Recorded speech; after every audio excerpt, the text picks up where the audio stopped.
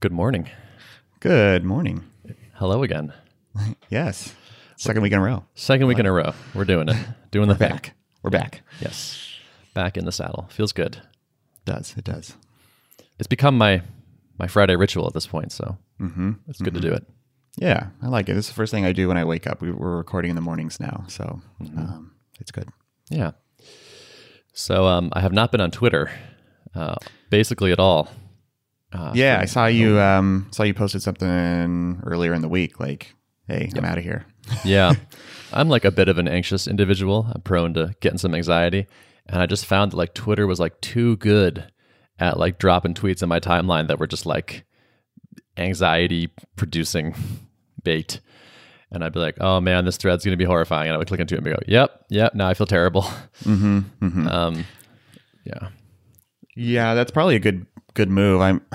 I should do something similar. I've been a bit more on Twitter lately, which is not, I can't say it's healthy. Like I've been getting all my news from there, which I feel like some of that is, information that I want to see, like what's the mayor of my city announcing and stuff like that. But I should be getting it somewhere else because it's way too real time, I think. Yes. There's just not actionable info coming out at the pace that Twitter dumps new stuff at me. Like it's not like I need to know about everything I'm seeing there immediately, and it's not like I can do anything about almost any of it. And so I just realized I just kept having this experience of flipping over to Twitter for like a break and coming away from it feeling worse. And I was like, this is just not helping me. So I set up this Chrome extension, which is called Go Fucking Work, which lets you block sites. And then when you try to go to them, it like yells at you with profanity, which I appreciate. So I blocked Twitter there. And I also just have not been like consuming news. It's like I don't listen to podcasts about, the news thing or like New York Times or any of that stuff. I basically have like told friends and family, like if there's a thing that you think I need to know, let me know, because I'm not going to plug into this for a while. It's been good. I think honestly, it has really helped me manage my stress levels because it was not going that great before, and I was having like sleepless nights and just like being really worried and anxious. And it was like, okay, this is actually not helping. So I needed to make some changes, and so that has like really made a noticeable difference to me in my mental health right now. So that's good. Yeah, recommended, I guess. Yeah. No, I think that's probably good. I mean, I found overall this last week, I'm just finding it hard to focus in general, and I think a lot of people are. And in many ways, life has gotten simpler right now. Like I don't have any social things on my calendar really, so it should be easier to go heads down, maybe. I don't know. But instead, I kind of feel like I'm in this constant state of alertness or something. And it's probably largely a function of my own kind of way I'm consuming information. Yeah. That alertness word rings true. It's like you're firing these chemicals, which are like, there's danger, I need to respond. And like, you have this like, response physically, and it's like, you can't, it's not a lion chasing you. It's so you just have to stew in those things, and there's no resolution. Yeah. So I've been like donating money to causes that are going to try to help, and trying to basically disconnect from the rest of it. And that is my current strategy. And also just trying to focus on work. Just like having a productive outlet has been really good lately because I have a thing to pour myself into. So that's basically what I'm doing. Yeah. I've been trying to pour my efforts into places where I think I can hopefully move the ball forward in this really uncertain time. So I kind of touched on it last week that I'm kind of in the process of doing some interviews back to kind of customer development phase for some new ideas, and had some of those already on the calendar for this week, and all of those stayed on. So they were just kind of sprinkled throughout the week, and in between I've been kind of playing around with some positioning, some like what could the product roadmap look like for this thing that I'm thinking about building, and trying to just refine in my head what this could look like and adjust as new information comes my way. And thinking about like timing of when's the right time to actually like put some ink down on virtual paper and throw a landing page out there to start gauging broader interest. My big question is like how much completely unbiased interview data is enough before I go ahead and do that. Because once I do that, I know it's crossing a threshold into the territory of now people can see what I'm thinking and getting like unbiased information. You can't anymore once they've seen that, like, or you can, but it's different, right? It's just colored by that. So yeah, that's an interesting challenge. Yeah. It's probably tough, but I hope you're sort of being gentle with yourself, and like I hope everyone is, because like we're all under stress that's unusual, and like I think we're all going to be less productive, and that's like we should try to not beat ourselves up about it. Yeah. I've tried to do that this week, and it's been, I mean, yeah, I've been in this kind of state of like unprofitability for a little while with my business, you know. There's always been kind of a low grade stress around that to a certain degree. I have to often come back and remind myself, like, this is deliberately the phase that you're in right now. This is the nature of early stage startups, and kind of coach myself back through that. And I've definitely done a bit more of that this week than other weeks and I kind of have to take stock of the fact that despite being in this phase for a long time, still in a really fortunate position. I know some small business owners who right now are like, you know, they have a brick and mortar coffee shop, one of them, and he's had to temporarily lay off all his staff. Well, he kind of serves to-go orders, and I think he's still doing okay, relatively speaking. Like, so I can't imagine what my mental state would be if I had to like worry about, you know, laying off staff, and like he's worried about the production being able to get his raw beans to roast, and that's a big part of their business. And it's like, my gosh, these are existential business concerns, and I fortunately don't have those right now. So I, you know, try to keep things in perspective, I guess. Totally. Yeah. I've been doing the morning journal stuff, which includes like what are you grateful for? And it's a good exercise to like sort of cut through all the stress and be like, okay, what is good right now? Yeah. I feel for people whose businesses are affected, who did nothing wrong, you know, and could barely have predicted this, and are not just struggling bad now. Yep. Maybe a silver lining to come out of this is just like, this is the time for all entrepreneurial minds to get really creative. Like we need unprecedented levels of creativity right now and ingenuity to make it through this. And I think you're already seeing people kind of stepping up, doing creative things. I mean, like I think across all sectors, public and private, we need a lot of creativity. I think, it kickstarts those types of things for sure when a crisis happens. I also feel like it's time to like support each other and to just be more compassionate towards other people. Like if you're a landlord and giving somebody a break on their rent, or, you know, just tipping like crazy if you do get takeout or something, and just like recognizing that like there's just such a huge swath of hurt happening, but like we can all kind of help make it a little bit better by just being great to each other right now. Yeah, absolutely. I will put a plug in for this thing. There's this organization called Give Directly. I think they're givedirectly.org. They've basically been running really large scale direct cash transfer experiments, sort of as like a, hey, does this like basic income thing work?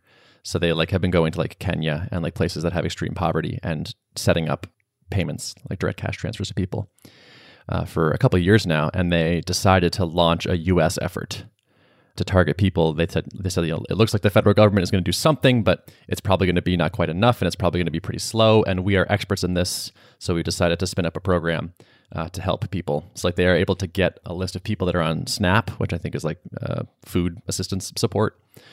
And so they're like raising money now to start doing these things because they're great at this. And so they're going to do like, contactless cash transfers for people who most need it, which sort of boils down to, especially like it's going to be a lot of single mothers in particular.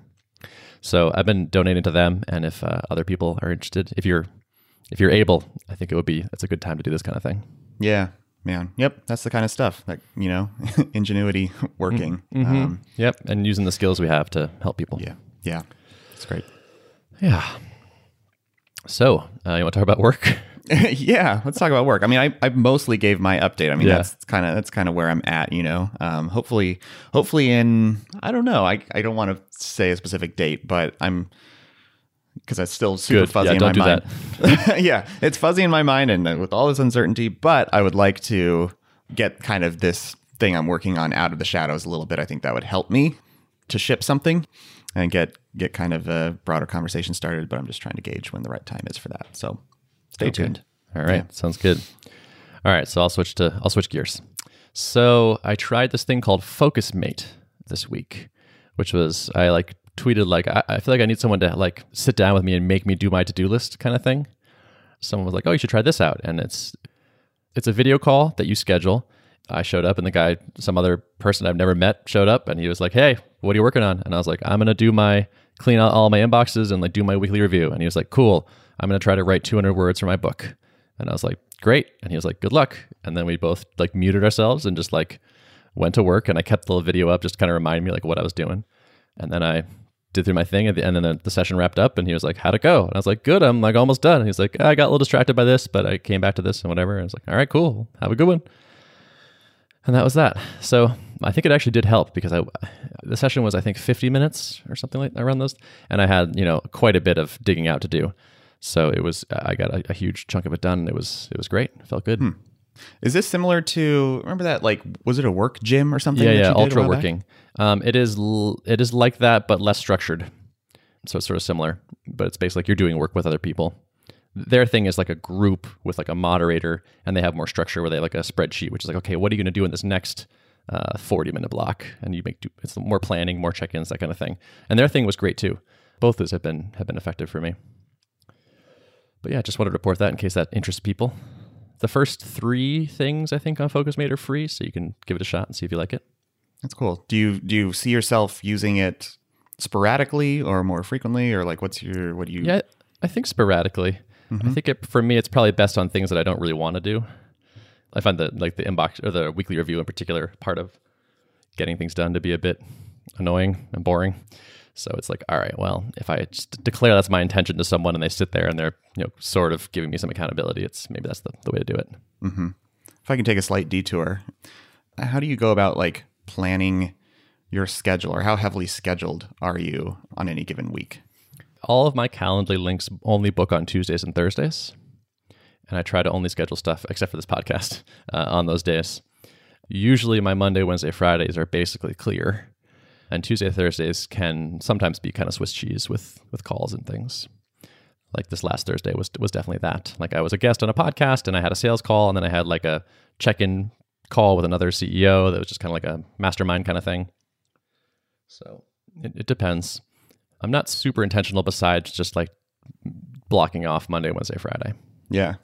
Are your Tuesdays and Thursdays pretty wide open for booking, or do you cluster them in particular time? I basically block off lunch. So I think it's I'm available 10 to noon, and then 1 to 3 or 4, somewhere in there. Mm-hmm. Yeah. Are these usually customer calls, sales calls? What are your typical types of calls that you're doing on those days? It is a mix.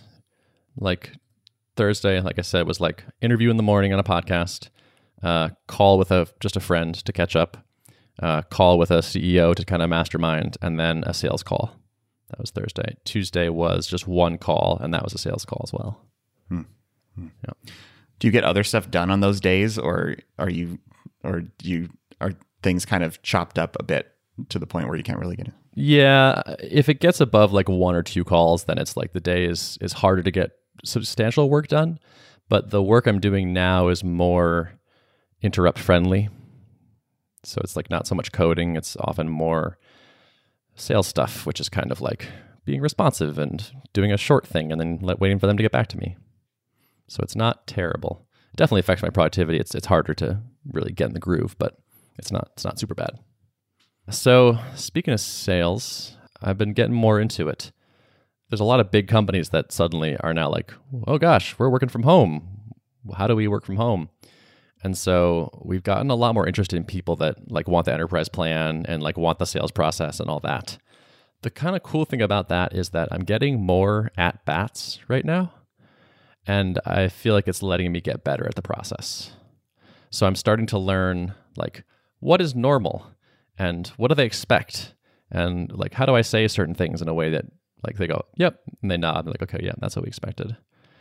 And it's oh yeah, sales is a skill like everything else, duh, turns out. Yep. And so by getting to do it more, I'm getting to learn it, but also just I'm getting to screw stuff up and then realize I screwed it up. And then the next lead comes in, I'm oh, I'm not going to do that again. Yeah. So that has been kind of nice, and I've been enjoying this process. Like I love learning a new thing, so this is like kind of fun. And I've also just adjusted my mindset a bit, where like the engineer in me and the spoiled baby in me like wants the world to be like perfectly efficient and wants me to not have to do annoying things. And I'm starting to just kind of like suck it up and be like, you know what? It's dumb that I have a security page and your security audit asks me a bunch of the questions that are already on there, but like it's only going to take me 15 minutes to fill this thing out. And so I'm just filling it out sometimes, or actually a lot of the time now, because it's just like they have a process. I can fight against the process and it will take longer and it's less likely to happen. Or I can just be like, well, this is dumb, but whatever. There's dollar signs at the end of it and it'll get this deal done. Yeah. Yep.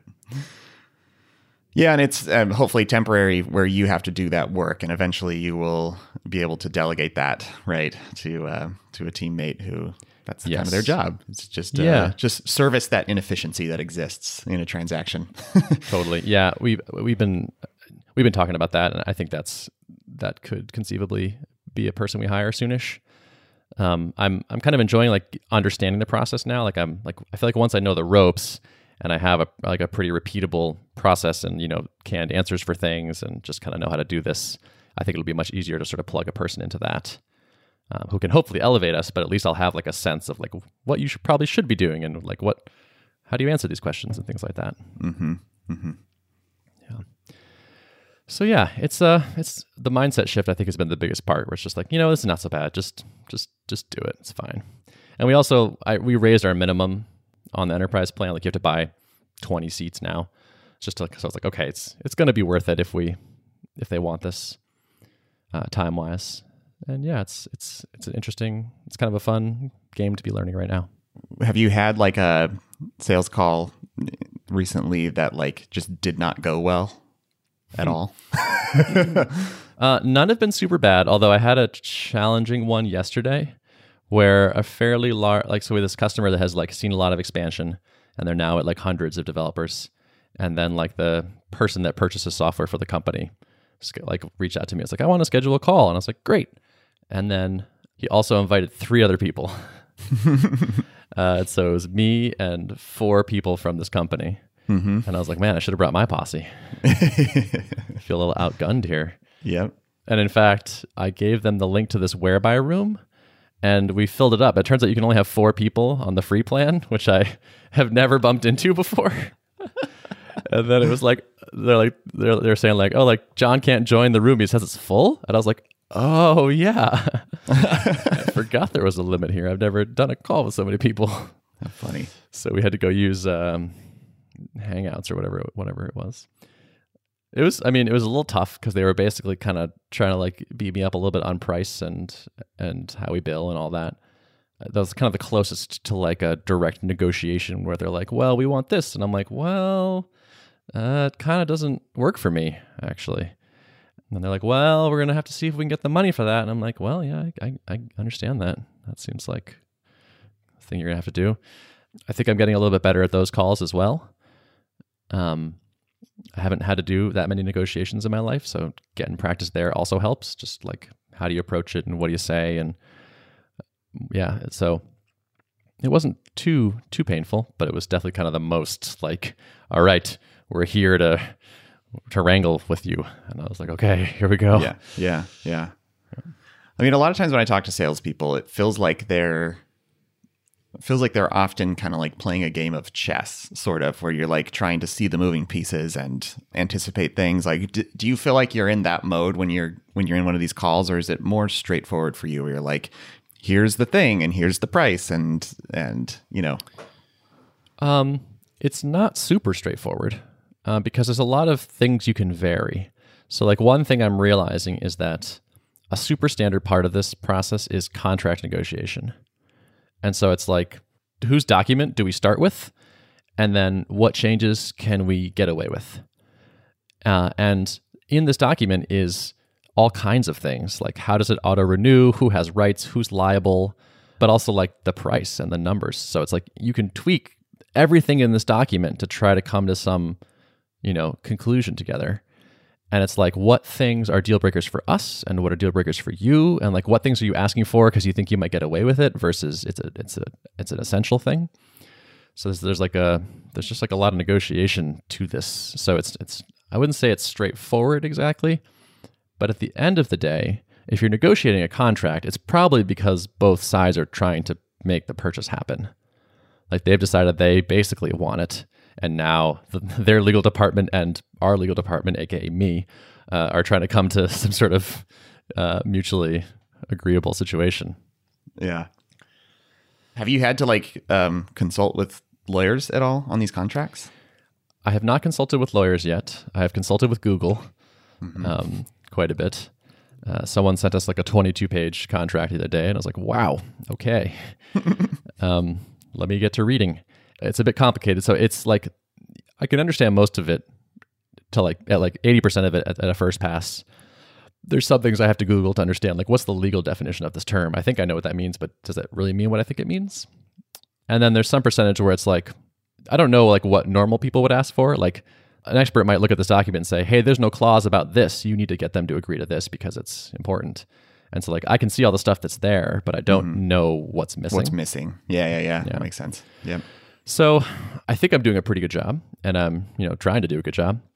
I think the long-term thing here is to have some sort of contracts expert / legal person that we can have do at least a once-over on all these. Whether that's the same as the person that's doing the sales stuff, I don't know. But for now, we decided like, okay, I think this is not too risky. I don't think we're doing anything too crazy here. That's been the strategy so far. These aren't like enormous contracts where you can afford to burn like $500 an hour lawyer time on them necessarily. Like that would seriously eat into your margins. So yeah, sounds reasonable. But yeah, I think just like getting somebody on retainer and just being like, for each contract, spend an hour and flag to me the 5 most worrying things that I might want to push back on. I can take that and then negotiate with their legal folks. And I know we're not doing something too stupid. So yeah, sales is kind of fun. It's kind of cool. And there's just a lot of tricks like everything else. There's just like a bunch of little skills to pick up. But in other news, we hired a part-time engineer. Woohoo. Yeah, we found somebody. Very nice. Yeah, and he's okay with me saying who he is, so I'm going to tell you who he is. And his name is Don Goodman Wilson. Okay. Which you might recognize because he was on this podcast talking about the real story behind Screen Hero. Ah, okay. Yeah. So Don was Screen Hero's first engineering hire, and he is also Tuple's first engineering hire. He has a penchant for screen sharing companies. Yeah. And, when you look at the skills needed to build an app like ours, they're kind of all over the place. Mm-hmm. And so it would be weird to find someone that had much experience in many of them, unless, of course, they had already built a real-time screen sharing app with remote control in the past. Wow. So it was like, well, this is kind of perfect. Mm-hmm. And like we kind of like when we like wrote up our job description, we like almost kind of joked like, we should see if Don can do this or wants to do this. And it was like, oh yeah, actually we definitely should. And I reached out to him and he was like, yeah, this looks cool. We have an extra set of hands now. So he's starting part-time. That's the plan for now. 10 hours a week, mostly pairing with Spencer. But yeah, I'm excited because he's got this experience. He can like level us up in. He's written a lot of cross-platform code, which is really nice for sort of us moving towards like Linux and Windows in the future. So it's just pumped to get a little more bandwidth there. Yeah, that's cool. So he's on a contract basis, right? Not Correct. A W-2. Okay. Yep. Yeah. Very nice. Yeah. So hopefully that will directly translate into better app faster. Mm-hmm. Mm-hmm. I'm sure there will be communication overhead, so it's not all gains, but yeah. We'll see. So when does he start? He starts in about a week. Okay. A little more than a week. And do you feel like you have, I mean, this is your first time like onboarding someone new. Do you feel like you have your process down for that? Or? No. Although, so Spencer has been making a doc for a little while now where he was sort of like, he's keeping a list on his phone, like, oh, I need to add him to this. Oh, I need to add him to this. I have to add that. And just kind of like coming with a list of like, okay, here are all the things you have to get added to. So he's going to turn that into a Notion doc, and that'll be our like engineer onboarding, template to get started. I realized that like one thing we really should do is sort of come up with like 3-month goals, 6-month goals kind of thing. just like after this period of time, it'd be great if you could do this or had done this, and sort of set some explicit expectations. But I think with the pairing focus, it's going to be fairly easy to kind of integrate him. It's like, okay, you're just working with someone that knows the code base and knows what's next and is in constant communication with me. And so I think I'm expecting to be fairly painless. Because he is remote, right? He's remote. Yes, exactly. Okay. He's in Amsterdam. Right. Well, this is a great dog fooding opportunity. That is one advantage of the remote person. Yeah. Totally. It's great when the people writing the code are using the thing. So they can just be like, ooh, that was a bug. Let's fix that right now. It's like, it's the best. It's great. Yeah. One last thing is Joel was listening to last podcast and like had some quibbles with how I told the story of our incident. And so I was like, well, do you want to just come on and we could just like, just retell it in all the glory and then maybe do some other talking? And he was like, yeah, that sounds great. Yeah. So I think Spencer, Joel, and I are going to take over Art of Product next week. Sounds good. Yeah, I can't wait to hear the real story in all the drama. Yeah. I did sort of forget some details, which is my style. So you're just the business guy now, Ben. I know, exactly. I was just busy looking at our metrics, refreshing the bank account. So we'll get to tell that story for realsies, and then also the audience gets to meet Spencer and Joel, who have been, I think, mentioned only in name only for all this time. I know. Yeah, I can't believe they haven't been on yet. Yeah, it's weird. Yeah, I'm bad at stuff. But we will correct it. We'll correct the record and correct this injustice. Yep. Yeah. So look for that in your podcast feed. Yeah. All right. So I think that is it for me. I think I'm all set as well. All right. Well, let's wrap it up at 30 on the dot then. Sounds good. Wow, look at that timing. Show notes. Show notes can be found at artofproductpodcast.com. Thanks for listening. See ya.